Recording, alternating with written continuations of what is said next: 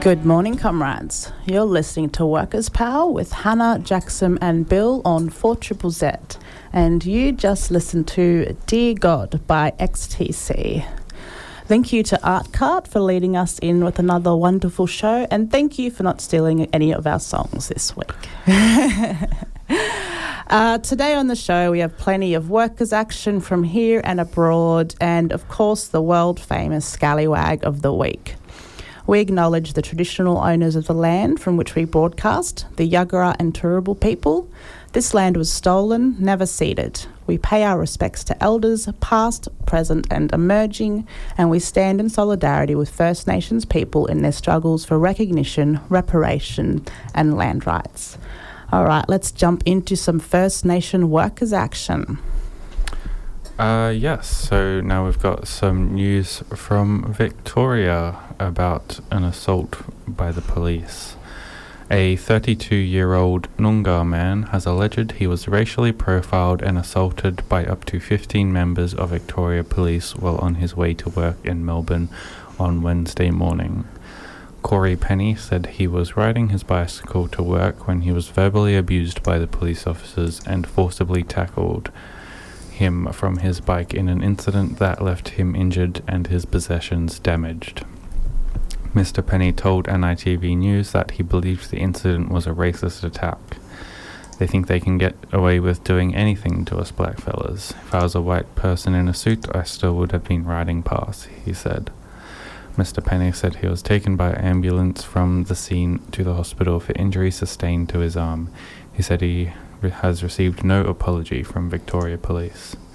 The Australian Workers' Union has shown its support and will lodge a complaint with Victoria's Minister for Police condemning the incident and demanding the officers involved are held accountable.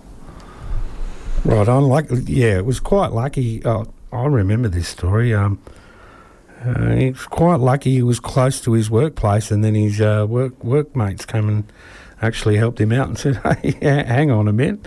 And of course the union's there to help him out. So it shouldn't be like that, though, should it?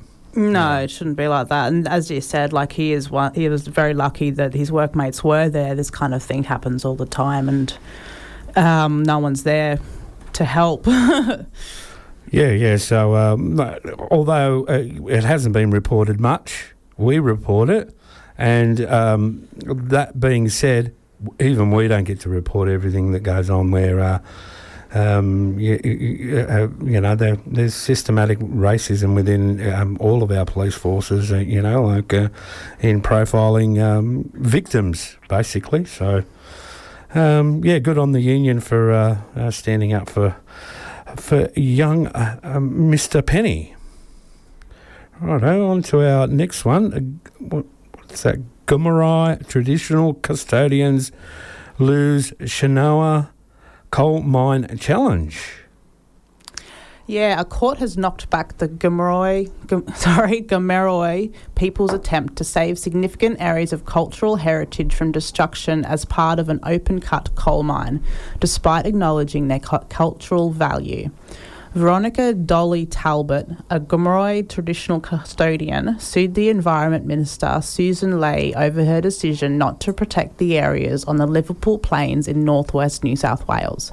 Ms Ley has acknowledged that the development of the Shenhui watermark open-cut coal mine would destroy or desecrate the significant areas, but decided to give it the green light because of the mine's economic and social benefits, which she said outweighed the area's heritage value.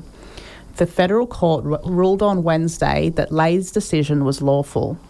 It remains vitally important to us to protect our sacred places, songline and burials of our ancestors, which is a sacred place to us, a place which holds our ancestors' footprints, their legacy to us, Ms Talbot said in a statement. Ms Talbot said the decision showed the Aboriginal and Torres Strait Islander Heritage Protection Act was not able to provide meaningful protection for areas of particular significance to Aboriginal people. Ms Talbot said she had lodged a new application for protection of sacred areas with substantial new information on behalf of 600 Gomeroi people and 31 Indigenous nations. Miss Talbot's lawyer, the CEO of the Environmental Defender's Office, David Morris, said in a statement that the decision highlights the fact that our federal culture and heritage laws are not fit for purpose. The Act allows short-term economic outcomes to outweigh their protection of culturally important sites, he said. The court has found that the minister was permitted to consider very broad, non-Indigenous matters in deciding to refuse protection for these ancient sites of immeasurable value. Miss Talbot said that after the destruction of the Juukan Caves, there was an urgent need to protect places of significance for First Nations people. As the oldest living culture on the planet, surely it should be of utmost importance to Australia. Damn straight, pretty important to me and us here on Workers' Power. Yeah, we keep hearing all the awful things that Susan Ley is doing, just constantly destroying the sacred sites of Indigenous people. Yeah, all in the name of profit. I saw a pretty funny joke story yesterday that Indigenous custodians accidentally destroy BHP headquarters. Yeah. Yeah, and sometimes it's not even in the name of profit, like the Jaburong situation, which is like moving a road a little bit to the left, which it doesn't profit anyone, just costs a lot of money, and it seems to, it feels like they're pushing it for purely ideological reasons. Yeah. It's all that risk aversion and managerialism and neoliberalism. It's all very tightly wound together. Just the fact that, you know, Ms. Ley comes out with it and said, decided to give the green light because of the mine's economic and social benefits, which she said outweighed the area's heritage value. Yeah. For shame. Somehow these mines outweigh the heritage value of the oldest culture, living culture on Earth. Yeah, because the heritage value in her eyes is in dollars. Yeah. Righto. Now we've got some little follow-up news from the committal hearing about the murder of Kumanjayi Walker. On Thursday, the 3rd of September, the committal hearing to determine if the police officer who murdered Kumanjayi Walker will face trial for murder in the Supreme Court was adjourned until the 25th of September, as all the witnesses had been heard from. A sign of hope for the Yuendamu community is a US-based criminologist telling the committal hearing that shooting Walker 3 times in the back while he was being held to the ground is excessive, unreasonable, and unnecessary. Great quote. Great quote. I did a bit of paraphrasing there. Yeah, but great stuff. I think that's fantastic and short to the point, and beautiful. Shooting Walker 3 times in the back while he was being held to the ground. Yeah, probably a little bit excessive. For shame. We'll hopefully get a good outcome, but from reading about it, it doesn't seem hopeful, as with all murders of Indigenous people by police. Yeah, well, it would be the first time that... It would be the very first one. So we can hope. So we'll definitely bring the update once the court case gets started again on the 25th. Good stuff.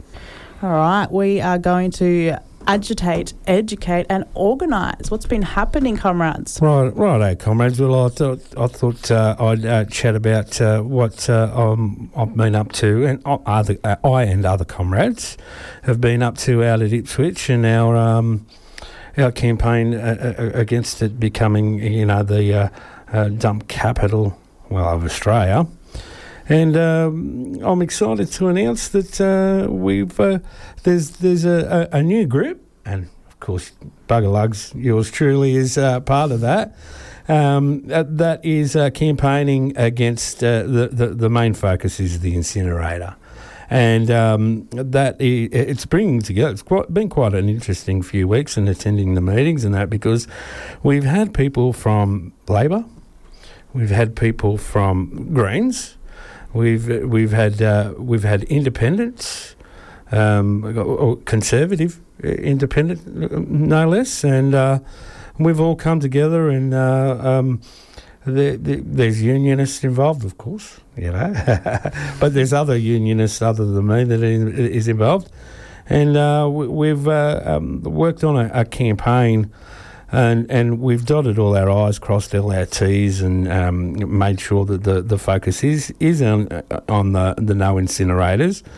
And they had a media launch yesterday, or we had a media launch yesterday, saying that the putting the politicians and putting the bosses on notice. That we're not going to stand for having something that burns plastic for power. That's what I'm calling it. That's my quote, that one. I'll put that in there. That's pretty gross when you put it that way. Yeah, don't burn plastic for power, so not... And look, I always do this. I like to be transparent. I've got vested interest. As we've talked about this on the show before. We had Jim Dodrell on, who's the expert on this, doing all the research and that. But I have a vested interest because this is very close to my home. Very close, less than 2 kilometres where the proposed incinerator is going to be built, and quite frankly, I don't think my kids should have to breathe this crap that they're going to pump out of there, and it's not about me. Look, I'm a smoker for damn. So it's not about me. It's about my kids and my family and my community. And burning plastic for power is just not on. So we're putting pressure on the politicians, and we're going to have a little bit of a rally on Wednesday. It's a bit hard to organise things in COVID, so there's going to be a couple of groups of 9 or 10 people there, and yes, we're going to be up at Parliament House there and let them know that we're even willing to travel into town and say hey. But the other part of the campaign is letting all of Brisbane know. Now, at the moment, we're getting research done into, I think the word is plumes, how it comes out of the incinerator, how the junk that they pump out of there is going to come out, and with different weather patterns where it's going to go. Right, because we're starting to see evidence or I'll use the word evidence, circumstantial evidence, I could say there, that it's going to affect a good chunk of Brisbane, all the way into, say, nearly to Maruka, are going to, feel the health effects. And the way that the valley is out there, we're even thinking that it may go out all the way out to Lockie Valley with the right winds and stuff like that, that's where all our veggies are grown. Oh, and, true. So we're going to have this crap landing on our veggies, landing in our waterways.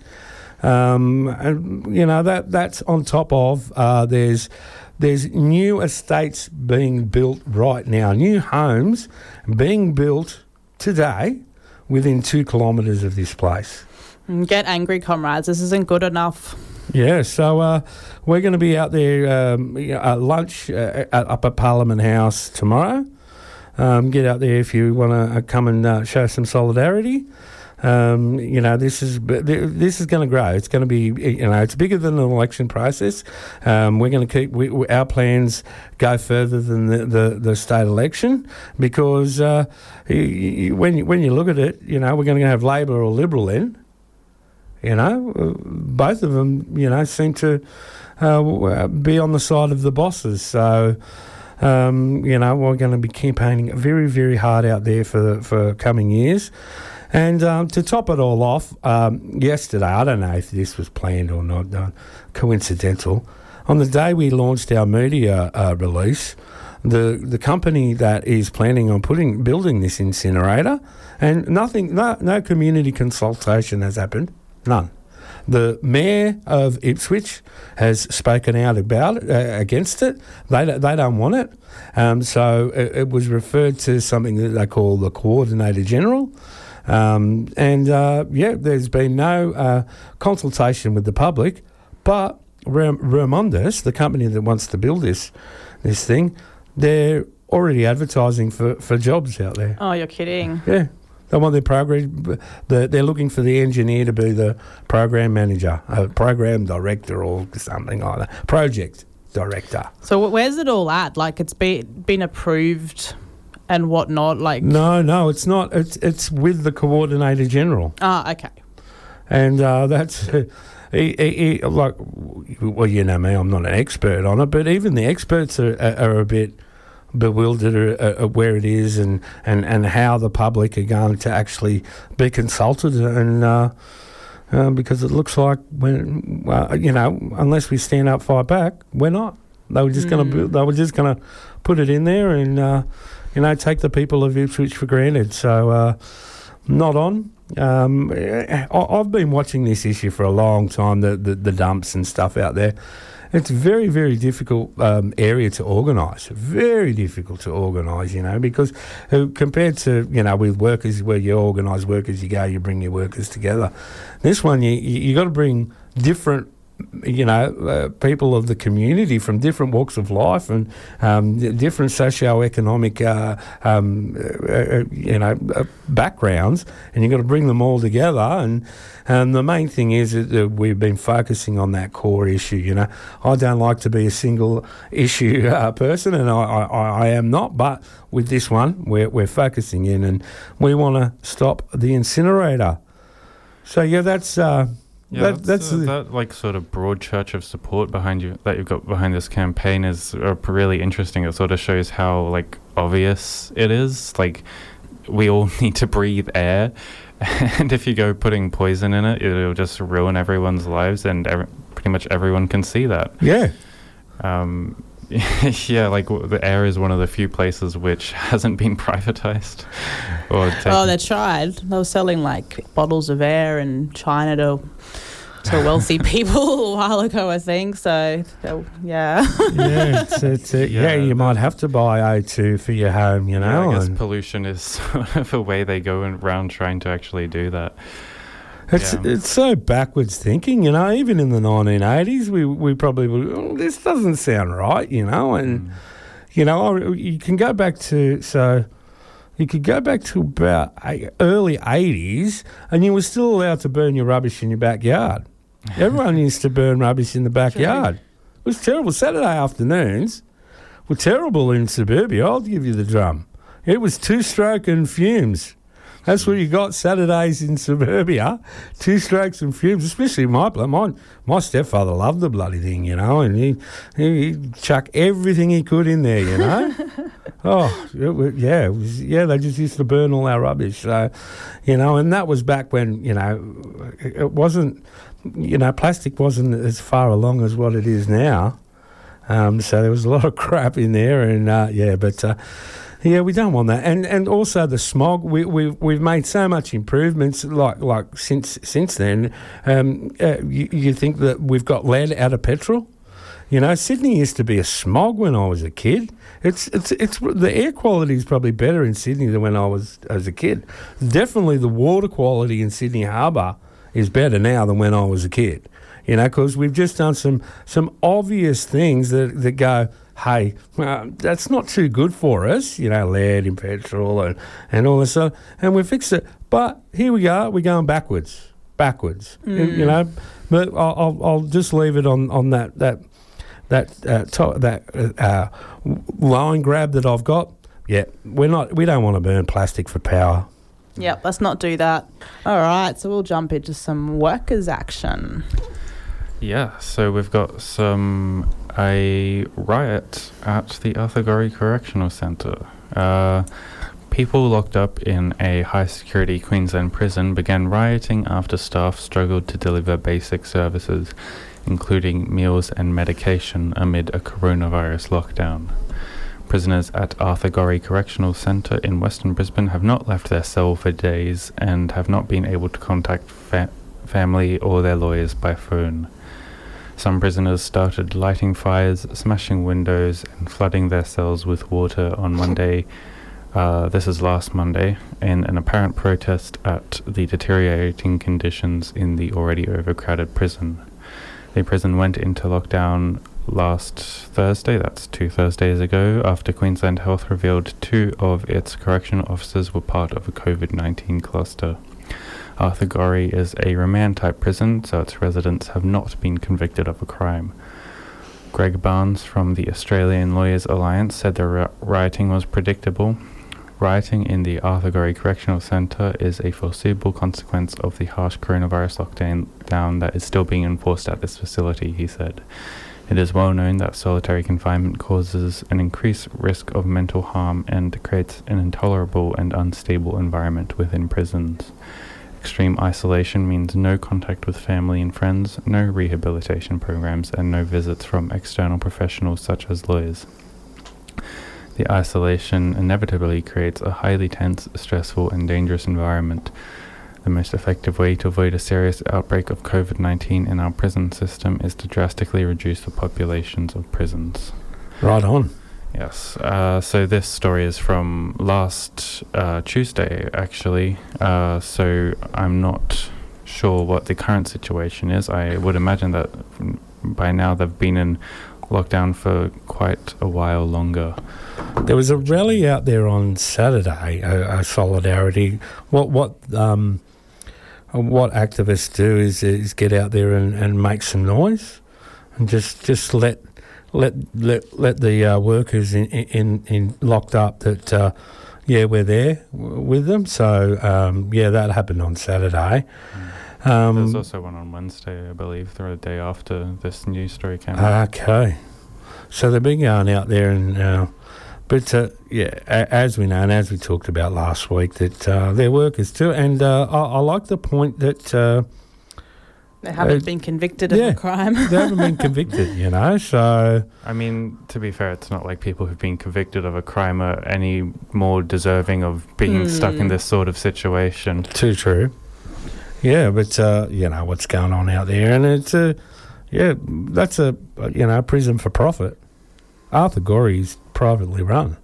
It's not run by the government. It's a prison for profit, and I don't know how they charge, but they probably charge the government per prisoner, stuff like that. And so the less staff they got there, and I thought, now that I think about it, we talked about this last week. There's plenty of space out there. There's no reason why they shouldn't be letting them out for a couple of hours a day. They've just got to, provide the resources to be able to do that. And because it's for profit, they're probably not willing to do that. So, yeah, the sort of thing creates a sort of perverse incentive of by creating a for-profit prison, you create an incentive for more prisoners. And it's the similar thing with that incinerator. By creating a for-profit waste incinerator, you create a incentive for more waste to be created as well, which is just bad for the environment. That's right. And there would be, you'd find that the company that runs Arthur Gorrie Correctional Centre, they'd have minimums. So the government, right. They'd have it in their contract. But of course, that'd be contract in confidence. But they'd be stupid business not if they didn't, and go in and say, what happens if you take over a prison, and then the government, starts relaxing on crime, and there's not as many people in there. You're going, hang on a minute, you've shafted me here. No, there'd be, there'd be very stringent contracts in place where there'd be minimum numbers. Yeah, we've seen that's what's happened in the United States, and we know how their prison population is just, phenomenal. Huge. Yeah, I think it's 25% of the world's total prison population in the US. I'm pretty sure they've still got laws over there that it still goes back to, who was it, not George, but before Ronald Reagan, where there was the war on drugs, and the big impact was that if you were caught, if you got possession charges, and you could just do it to pot, right? So say, you get done 3 times for possession of marijuana over there, it's mandatory jail time. Yeah, 3 strikes, you're out. Mandatory. So you could get pulled up at a festival for smoking, puffing on a joint 3 times. boom, you're in jail for a few years. How can that be good for society? Yeah, and like the whole intention behind it was to criminalize the anti-war movement as well. Yeah, there was a lot of political things involved in that. So yeah. Right, we probably should move. Go. One more thing I wanted to say was like with the whole. You described the idea of a quota or whatever, the minimum amount of prisoners, as smart business, and like it really shows the nature of capitalism to have something so inhumane be described as smart business. Yeah, that's exactly right. Yeah, it's not good, and there's plenty of reforms to be happening in that area. Well, let's just abolish the whole prison system, I reckon. Should we go another one, or should we take a break? All right, let's jump into some more workers' action. Yeah, we've got some news from the ABC and the MEAA. A disagreement over ABC redundancy entitlements, which could disadvantage women employees the most, according to staff and unions, has prompted the Media, Entertainment and Arts Alliance to lodge a dispute with the Fair Work Commission. A 3-year funding freeze, which took effect in the 2019 to 2020 financial period and stripped $84 million from the organisation's budget, has forced management to cut more than 200 jobs since June, including at least 80 in the ABC's news division. Total job losses may be closer to 250 once the redundancy process is complete. More than a dozen ABC employees who are not authorised to speak publicly claim the dispute concerns an attempt by management to limit severance payouts for staff who have previously worked part-time. The ABC's current enterprise agreement states that retrenched workers are entitled to the equivalent of 4 weeks' salary for each of their first 5 years of completed service, then 3 weeks' salary for each subsequent year, capped at a maximum of 24 years. Sources say that management is insisting upon pro-rata reductions for any part-time service within this 24-year period. Women are much more likely to reduce their full-time employment to part-time when they have children, said one staff member, but many women also return to full-time work once their kids get older. To argue that these employees should be paid less for a few years of part-time service is absurd. Yeah, good on the MEAA for standing up for workers at the ABC who have been gutted by government cuts, and now they've got a boss who doesn't look after them anymore. Yeah, so just to repeat that, because like personally I found that a bit weird to wrap my head around, but basically for people who have worked for quite a while at the ABC, if they've taken any part-time work during that period, they won't get as much money in their severance payment, which will affect women more because they would have more likely to take in part-time to raise children. Yeah, which is the most important point. That's how women end up over their lifetime earning less, and there's still so much talk about the pay gap, and a lot of it comes down to stuff like this, women taking that time off and losing out massively and ending up with a lot less super. Yeah, and taking a double hit with redundancy payments as well, Yeah, it's not good what's going on over the ABC. Even though I'm for Triple Z, very proud. We need the Australian broadcaster. We need it there, to have the cuts and then you end up with they're competing with Sky News rather than actually representing the community, and yeah, we don't want that. And that's what's going on with ABC at the moment, and you could see the changes are happening in all the mainstream news services, there seems to be a bit of, from my perception, there just seems to be a bit of a swing to the right. But the neoliberal agenda is insidious in that way. Yeah, not here on 4ZZZ or Workers' Power, though, comrades. Here you'll get the real news. That's right, you get the news told from a worker's perspective to create a balance in the Queensland news market. Yep, and no pay cuts because we don't get paid. We do it for the love of it. We're here for our proving and expanding on our commitment to our class and our union struggle, and that's the only reason we get hit. It's the only time of the week I get up early out of bed. Comrades. You're a true comrade. We will. We'll keep reporting the news that should be reported on much, much more. Yeah, and one more thing I want to mention with this story is that most of the people who, I don't know if it's most, but a lot of the people who are taking these redundancy, losing their jobs to this redundancy stuff, have put their hands up and they're doing it voluntarily. So like they're in a position where they can do that and they want to save their comrades' jobs. Wow. These people who are making this sacrifice, they should get the severance pay that they deserve. Hell yeah. Right on. It's a big sacrifice to make. Right, we've got a story from our comrades at United Workers Union. Right. Yeah, I'll jump on that one. Workers at Ballina RSL Club are demanding a fair and transparent negotiation of their working conditions. The club says they are restructuring due to the pandemic. However, they failed to show a significant downturn in business, as needed to claim JobKeeper. Union members are committed to collectively working with the club to ensure a sustainable solution. Ballina RSL Club must sit down with their workers and negotiate a fair outcome. The club management marched workers into meetings and demanded they accept 80% cuts to take their home pay. The club gave some workers barely 24 hours notice to accept these devastating cuts or face the sack. The club expects workers to pay their mortgage, bills and groceries on less than $200 wages per week.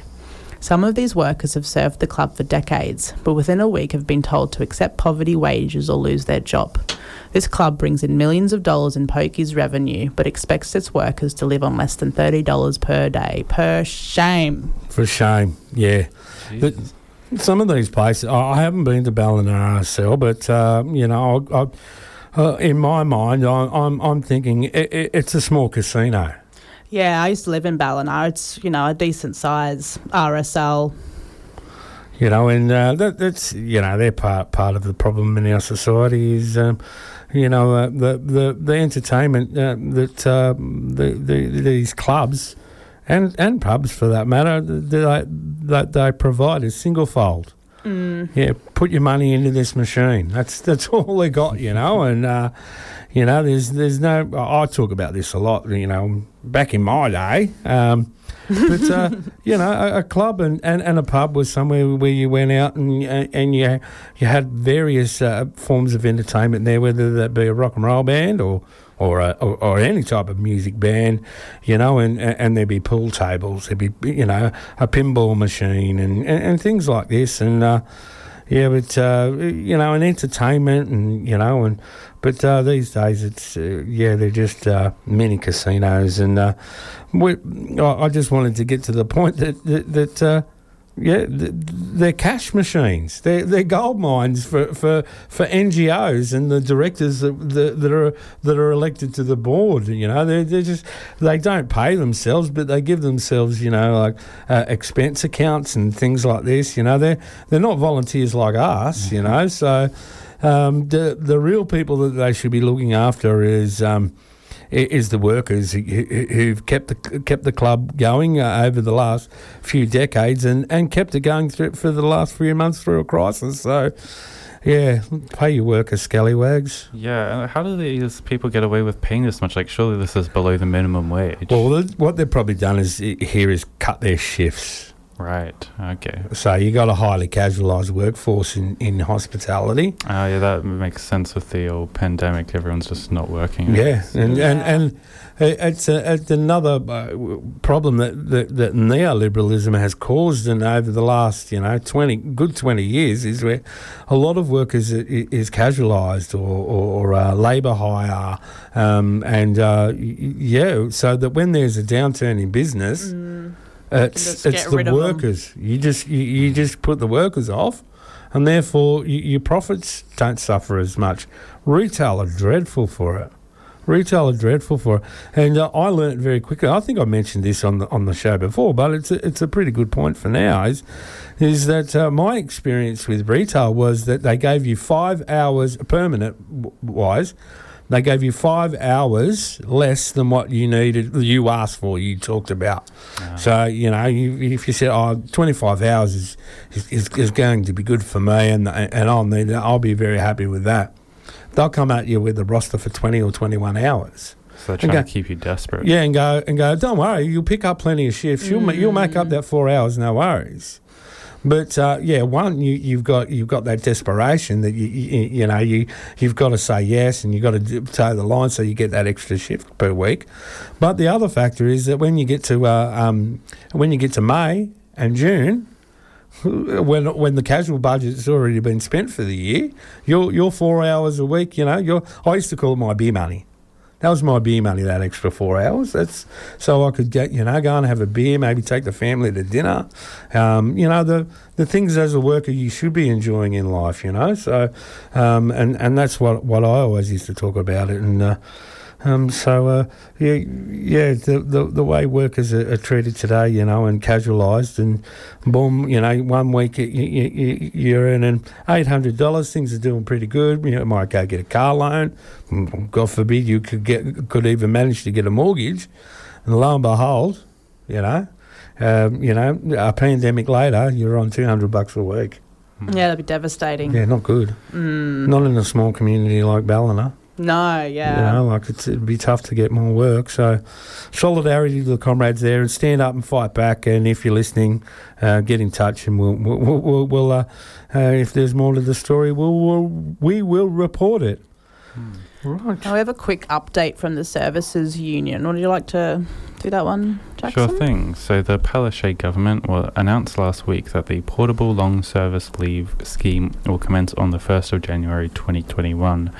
Appointments to the management board were also announced, and the regulations have been approved. The Services Union has been campaigning for portable long service leave for many years to ensure the service and hard work of community members.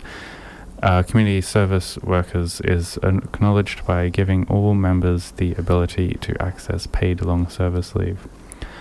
The hard work of members made this a reality. The Services Union will now work with employers and QLeave, which is managing the fund, to ensure everything is set up in time for reporting of long service accruals to commence from the 1st of January 2021.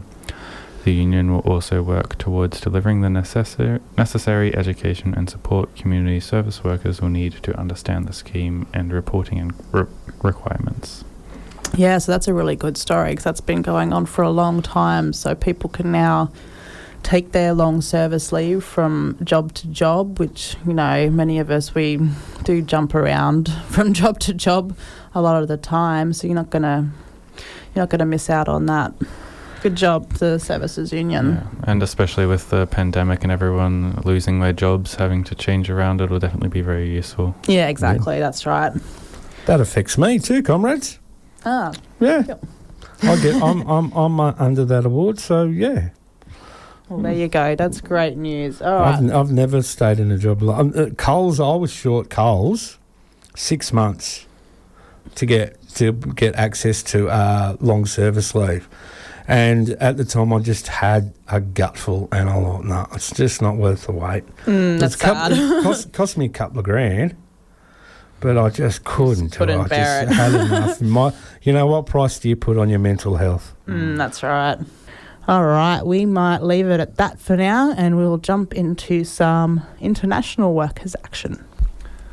Yeah, so now we've got some news from New Zealand, and I believe this story was from a news source called Stuff. Bacon factory worker Pat Scully is disappointed she's still basically on a minimum wage despite working for the company for 11 years. Okay, I think I should have read the title first. Wairarapa bacon factory workers stand up for a living wage. She was one of around 40 staff members with the ET2 union picketing outside the Premier Beehive factory in Carterton on Tuesday, asking for pay rises with back pay. Scully said it was disheartening that someone with her experience couldn't even command a living wage, and if it wasn't for her superannuation, she would struggle to get by. The current minimum wage increased to $18.90 on April 1st this year, and the living wage was $22.10. The Australian-owned Premier Beehive New Zealand employs more than 300 staff, most of whom work in the Carterton factory. E2 union organiser George Hollinsworth said the staff's willingness to put their heads above the parapet shows that they were upset with the company's current offer. They're wound up enough to stand out in front of the company office, which says to me they're quite angry about this. She wanted to see everyone get a pay increase backdated to April when the contract negotiations should have been resolved. I think we should get back pay because we worked all the way through COVID. A rolling picket was in effect outside the main gates on Morton Road on Tuesday from around 10 a.m. until after lunch, with union workers joining during their breaks, Hollinsworth said. Of the 150 union members working at the factory, only 22 were earning more than a living wage. It's just so ridiculous that people spend most of their waking hours going to work, but they don't even earn enough to, live anywhere near comfortably. It's, ridiculous. So solidarity from us here at Workers' Power. Yeah, that example there of the brave comrade Pat Scully having to dip into their superannuation. Yeah, just to survive. If it wasn't for her superannuation, she would struggle to get by. That's ridiculous. Yeah, it's just terrible, like $18.90 in this day and age. It's a pittance, really, isn't it? Yeah, and considering how much she was getting paid, I doubt there would be that much superannuation there. Well, that's right. It's not going to last for very long. So, solidarity with those comrades across the ditch. And we'll try and stay up to date with that. Hopefully, we'll have some good news to report in a couple of weeks, like we sometimes inevitably do here on Workers' Power. We report it, and a couple of weeks later, some good news. Yeah, the magical Workers' Power fix. Yeah, I like it when scallywags backtrack. So, I like to claim those, but. We'll be showing solidarity, and I know I haven't heard of this until it was reported to me by one of the teams. So great stuff, team.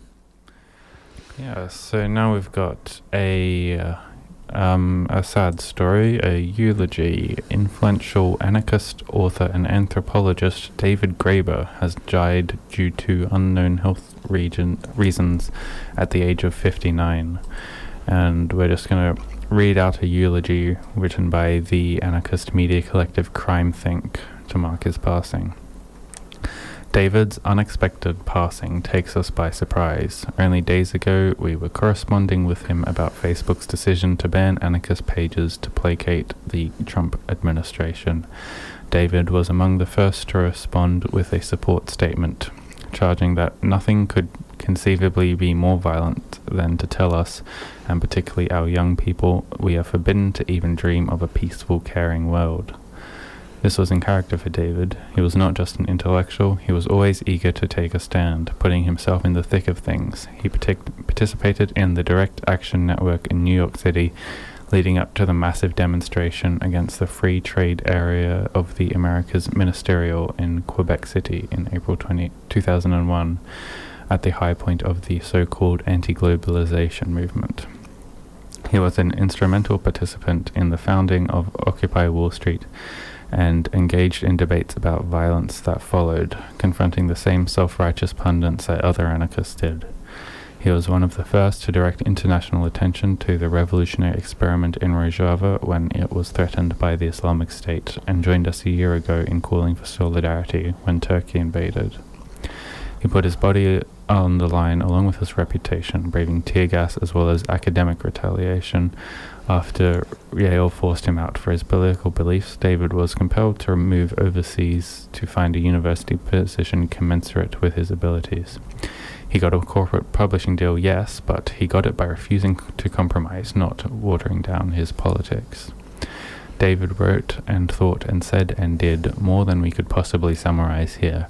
We hope that others will compose a proper eulogy to him, recounting all of his activities and contributions across a wide range of fields. Even when we disagreed, we always learned from him. He was a stalwart friend and a worthy adversary.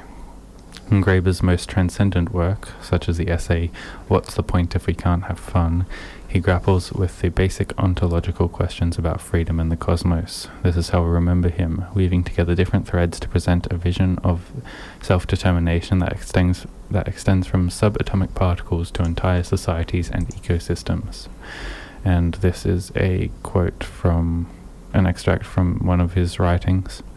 Is it meaningful to say an electron chooses to jump the way it does? Obviously, there's no way to prove it. The only evidence we could have that we can't predict what it's going to do, we do have, but it's hardly decisive.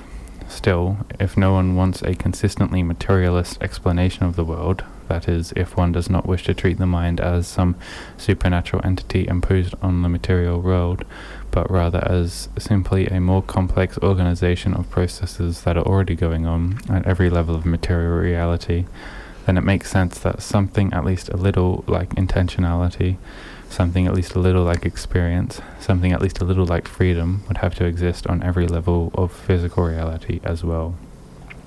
He passed away at the young age of 59. Our hearts go to everyone who survives him. We mourn his passing and grieve for all the things that David had yet to share with us. Yeah, I saw that essay pop up in my feed the other day. I might have to go back through and try to find it. It looked like an interesting one.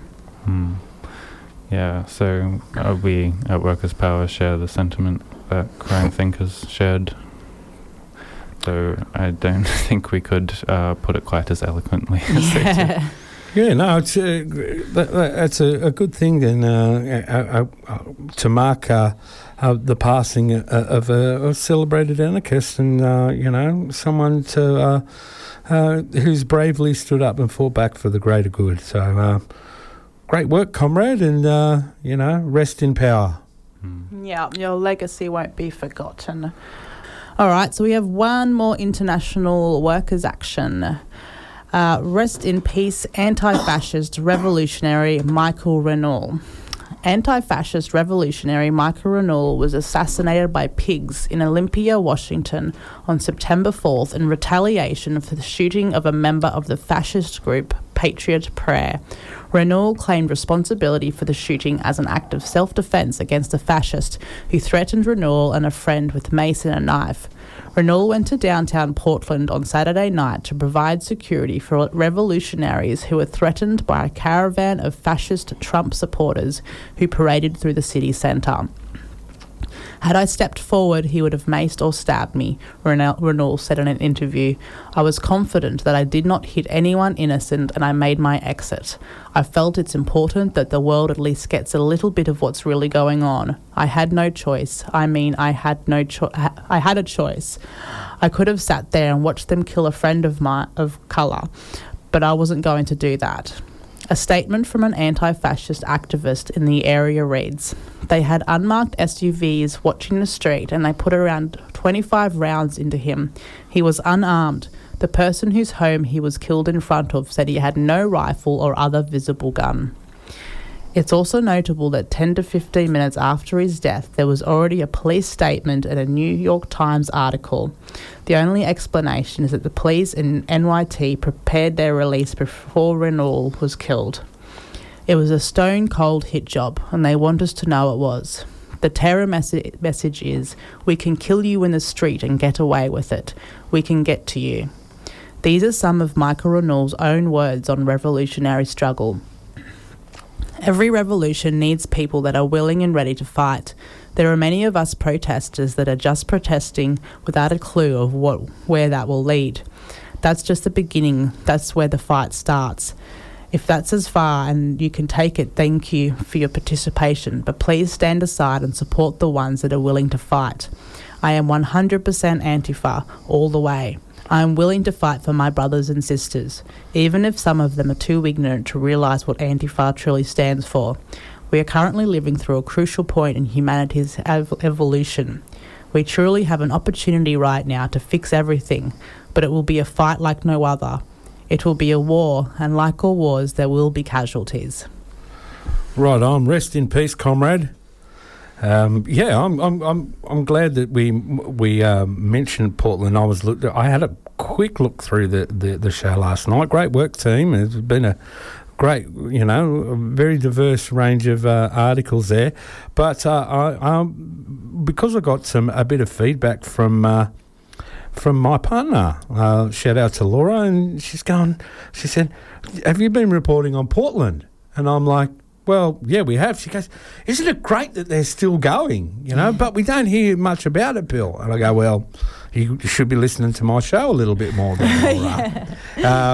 But yeah, they're still going over in Portland, aren't they? Yeah, it's like, I can't remember the number, sorry. But yeah, it's been going for a long time now. Yeah, we said like 100 days, but that was a couple of weeks ago. Yeah, I was about to say that. I'm like, wait, that was a while ago. Yeah. But yeah, the pigs are using their normal filthy tactics, and it's just so brazen the way they're going about it now. They're not even pretending, or trying to hide what they're doing. It's just in your face, fascist killing of anybody who's standing up against them. Yeah. So as we were talking about off air later, it's going to be some interesting times there come November in America, and either way, it's we concluded either way it's going to get messy. Whoever wins the next election, it's going to be probably. From my personal opinion, the worst country in the world to live. And they all think, America the brave, America the great. No. The worst country in the world to live if you're poor. Yeah. But if you're rich, you got it pretty good. Yeah. If you're privileged, you're all right. So, well, every now and again, especially when it's hot. I always remind my partner that there's a teacher's shortage in Colorado. Maybe we should move there, and it's not so hot. But yeah, no, common sense prevails. We're doing great things here in Brisbane, and. We'll just have to put up with the heat when it comes. Yeah, so to all our North American comrades, we're thinking of you, and keep up the fight. We'll keep reporting on it as we hear about it. Yeah, and this is a pretty interesting story in particular.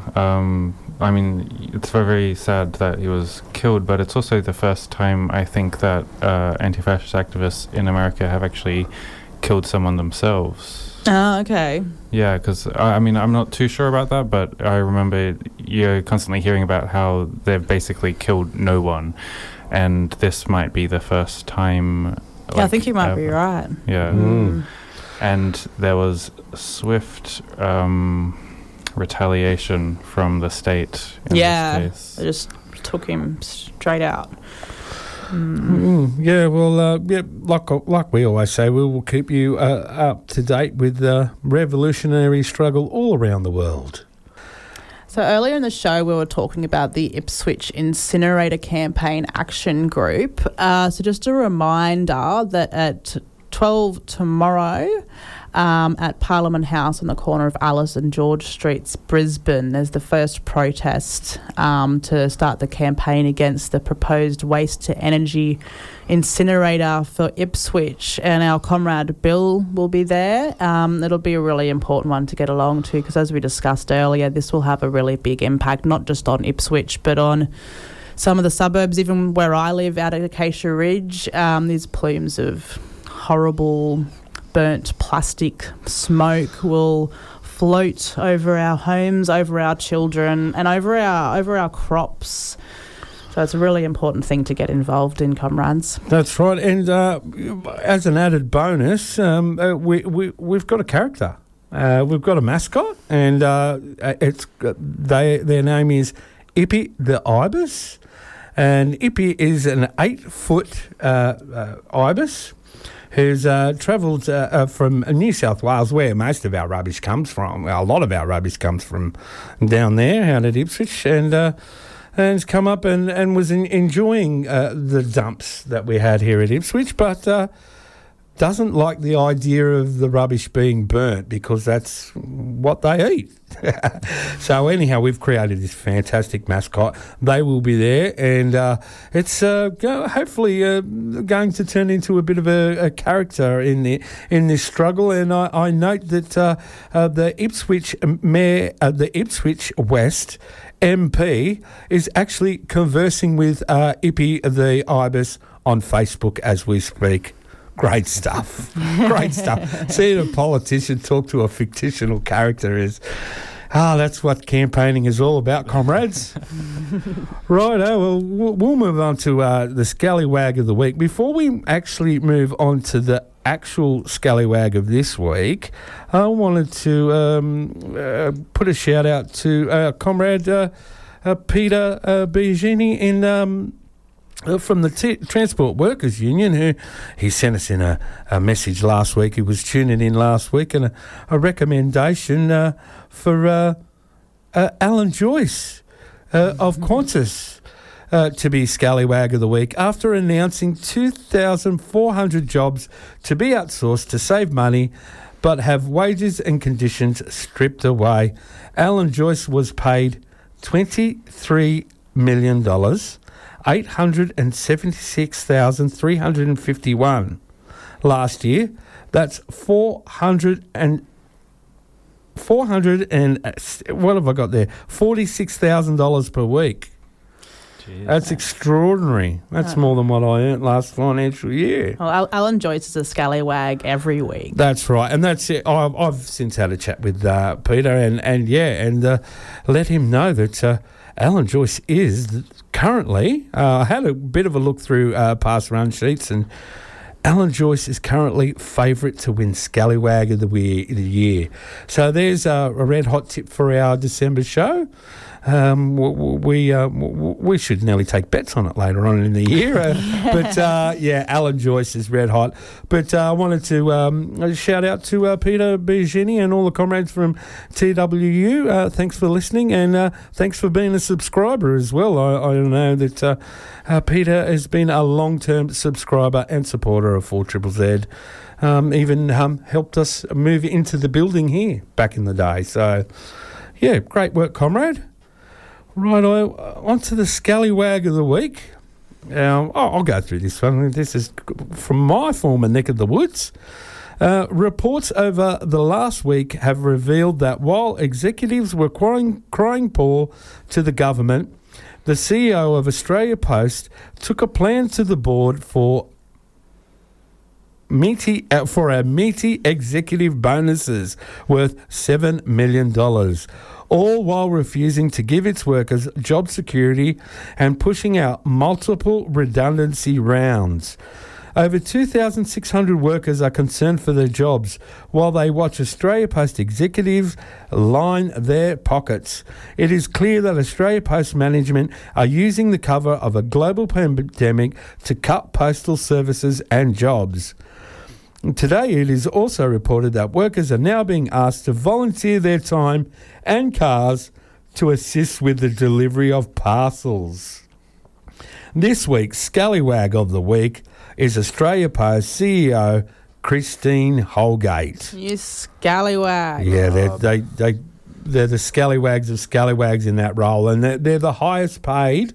Now, I consider Australia Post a service. It's a public service. Not, the government would disagree with me, and they've set it up as a corporation, and with that in mind, Christine Holgate is the highest paid public servant in Australia. Oh wow! Oh. Yes.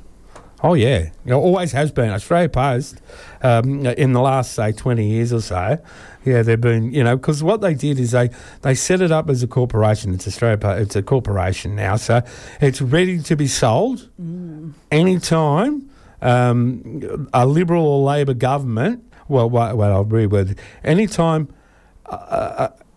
the Nationals will let them, basically.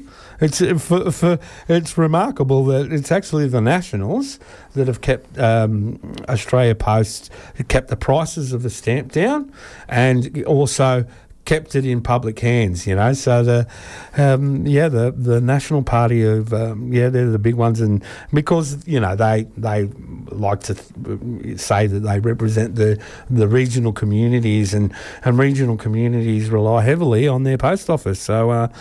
Huge shout out to comrades in Australia Post. As I mentioned, I'm a former one, and the post office, it's a very honourable job. I love it. I loved it. I love my time there, and I've noticed the decline in the mail side of things. But just a quick note on that, I've mentioned it before here. It's the mail business and the infrastructure and skills and knowledge that come from the mail business that props up and provides that skill and infrastructure for the highly profitable parcel business. Which must be going through the roof at the moment, especially with the pandemic. Everything's online. And this stuff where they're wanting to get people to they're wanting posties, so letter delivery people.